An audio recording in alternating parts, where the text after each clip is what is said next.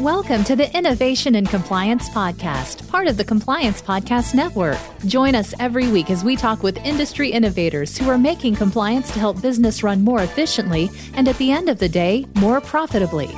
Here's your host, Tom Fox.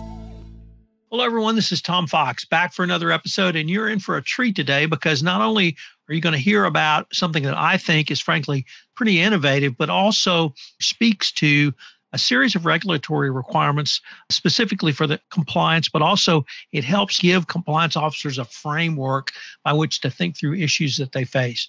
And so I have today Ted Hart. Ted is the president and CEO of CAF America, and he brings 30 plus years experience in advising global philanthropy. Ted, first of all, thank you for taking the time to visit with me today. Hey, Tom, thank you so much for having us on your show. So perhaps, Ted, you could start just telling the listeners a little bit about what CAF does, how long you've been around, and what you're doing going forward. Sure. CAF America is in its 27th year of providing service to the philanthropic community. We're a 501c3 nonprofit organization that hosts donor-advised funds and restricted funds for those principally who want to give outside the United States but still qualify for a U.S. tax deduction. But for our donors, we also many times will manage their domestic giving as well. So, Ted, what attracted me, I guess, initially to yourself and your site was a book entitled Cross-Border Giving. So I was wondering if you could tell us a little bit about that book, what led to it, and then the workbook that's been released with it as well. Sure. Cross-Border Giving, a legal and practical guide, is a book recently written by CAF America with the help of several professionals in the market. We brought them together to write various chapters that they are experts in. And this is part of our belief that our mission in providing service to the philanthropic community is to educate on topics that can oftentimes be confusing and certainly can seem to be difficult to be compliant with. And that's generally the IRS regulations that allow Americans to make contributions to charities outside of the United States. So, Ted, I was wondering if you might be able to tell us what are, in your view, are the 3 R's of successful cross-border giving? Well, this is a central tenet of CAF America.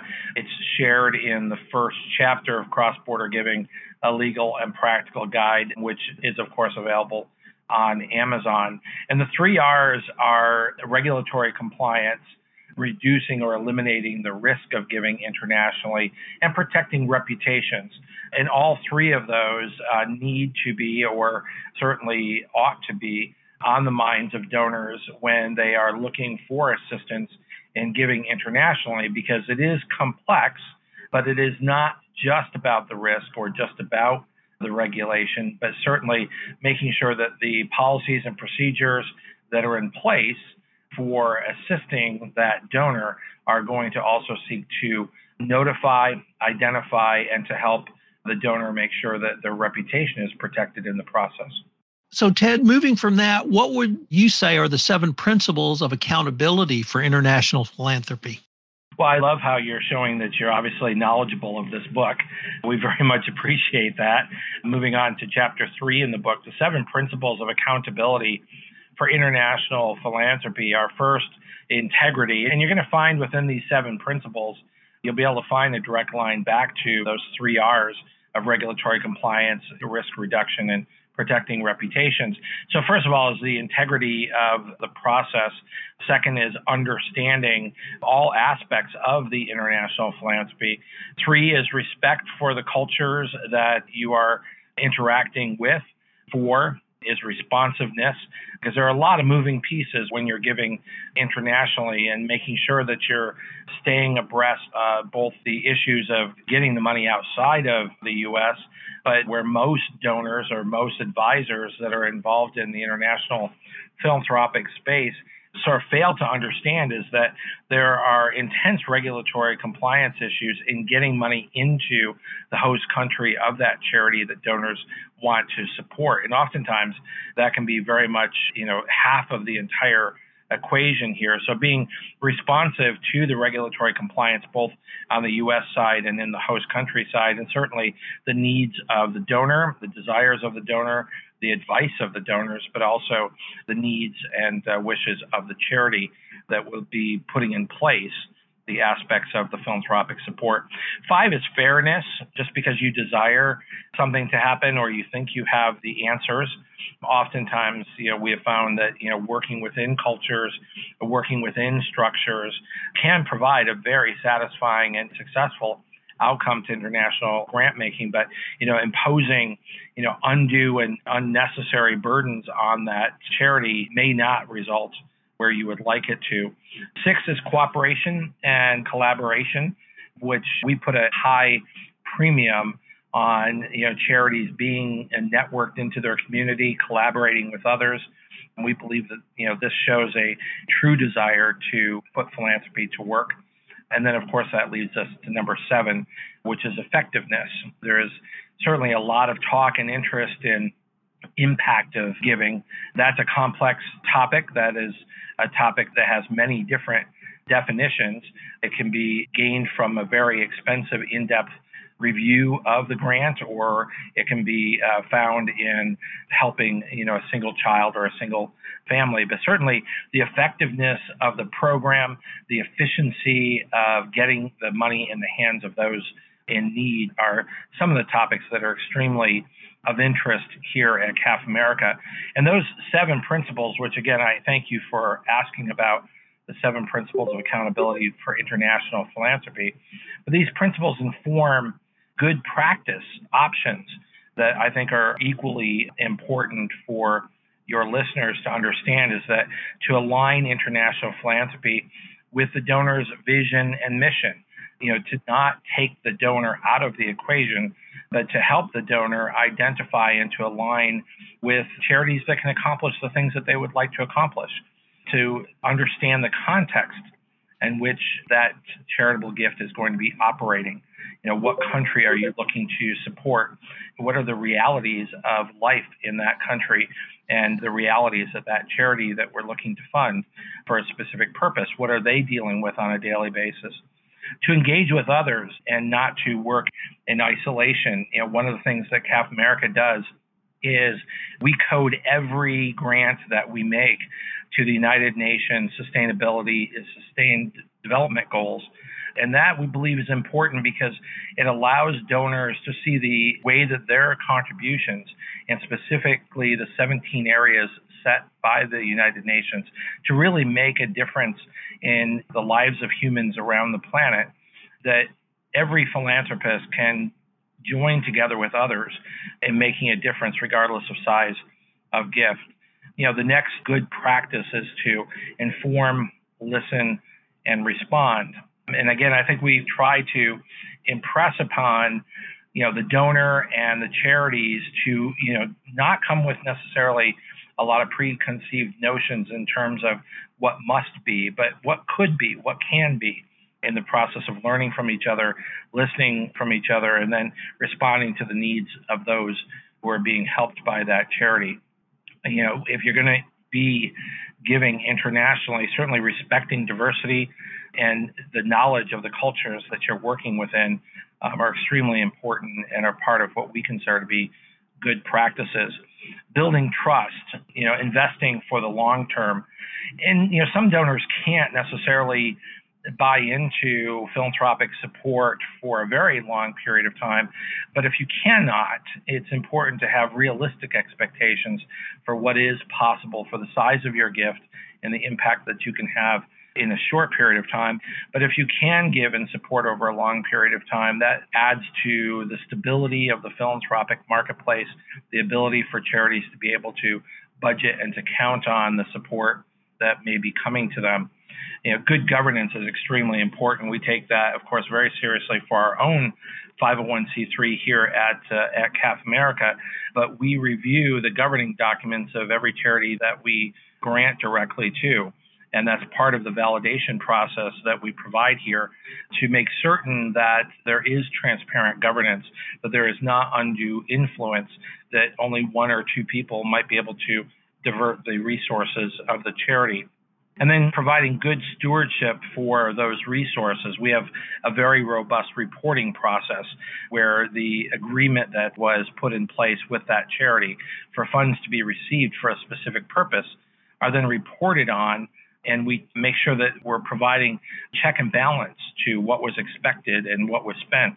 And sometimes we can be pretty tough with a charity, if we don't feel that, and we've been doing this for 27 years, so we're pretty good at spotting someone who's not quite being forthcoming, and we know what it takes to be successful in the programs that we're funding.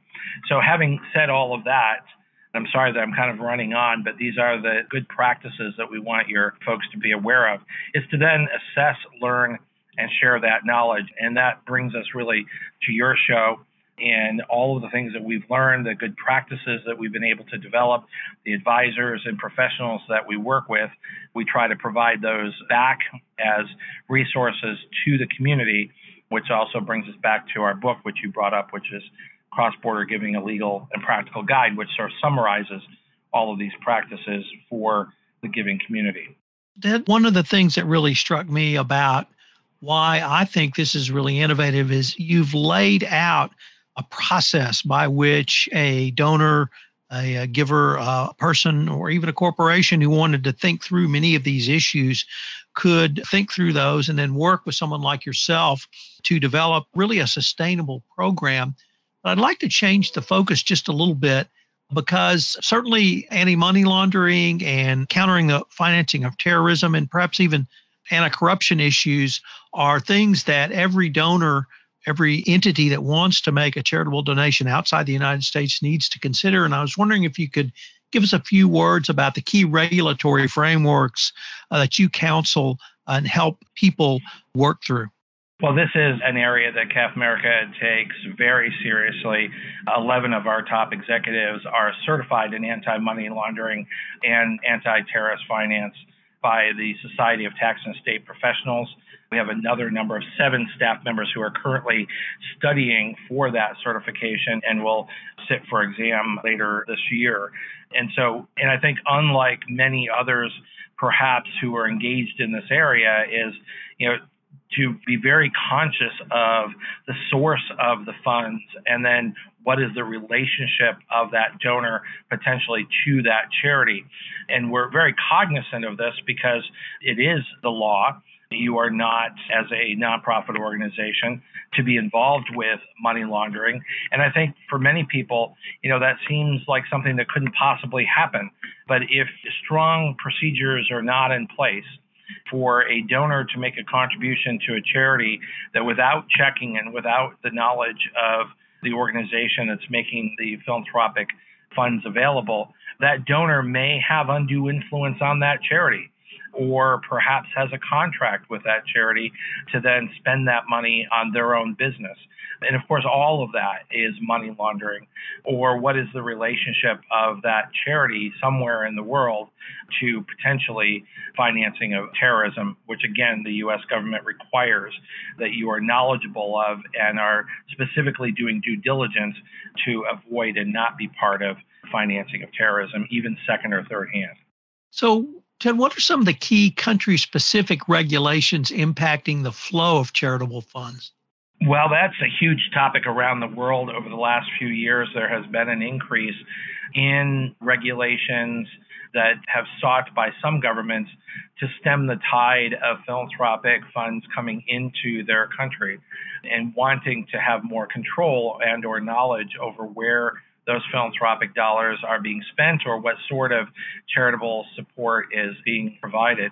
One very notable and arguably right now the most difficult regulatory regime on the planet right now is China.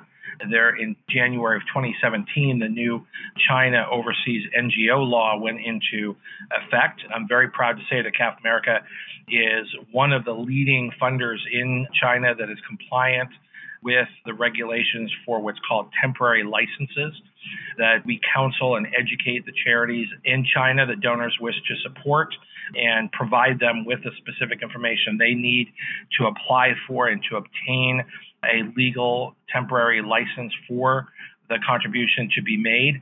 It's complex. The documentation that we have to provide is intense, but we believe that it's our mission to help donors give where they want to give. And a lot of donors do want to support very good charitable causes throughout China. Ted, unfortunately, we are near the end of our time today, but I was wondering if any of our listeners wanted to get any additional information, where would you suggest they go? Well, I would be very pleased to take a phone call at 202-793-2232. If they would like to email us, they can reach us at info, I-N-F-O, at cafamerica.org. That's C-A-F as in Frank, America.org. And of course, they can go to our website, which is also cafamerica.org. So I've been visiting today with Ted Hart. He is the president and CEO of CAF America. And this has just been a fascinating exploration of not only what the work and business of CAF America, but also how really any individual compliance practitioner or CSR person or really anyone can think through many of the principles in philanthropy and a specific process to understand making these donations outside of the United States. Ted, I really want to thank you for your time. You've given me a lot to think about and look forward to continuing the conversation. Thank you for having me today. If you're a compliance professional looking for a convenient and effective way to fulfill your continuing education requirements, go to fcpacompliancereport.com/courses and choose from 4 hour-long training packages that will keep you current. That's fcpacompliancereport.com/courses.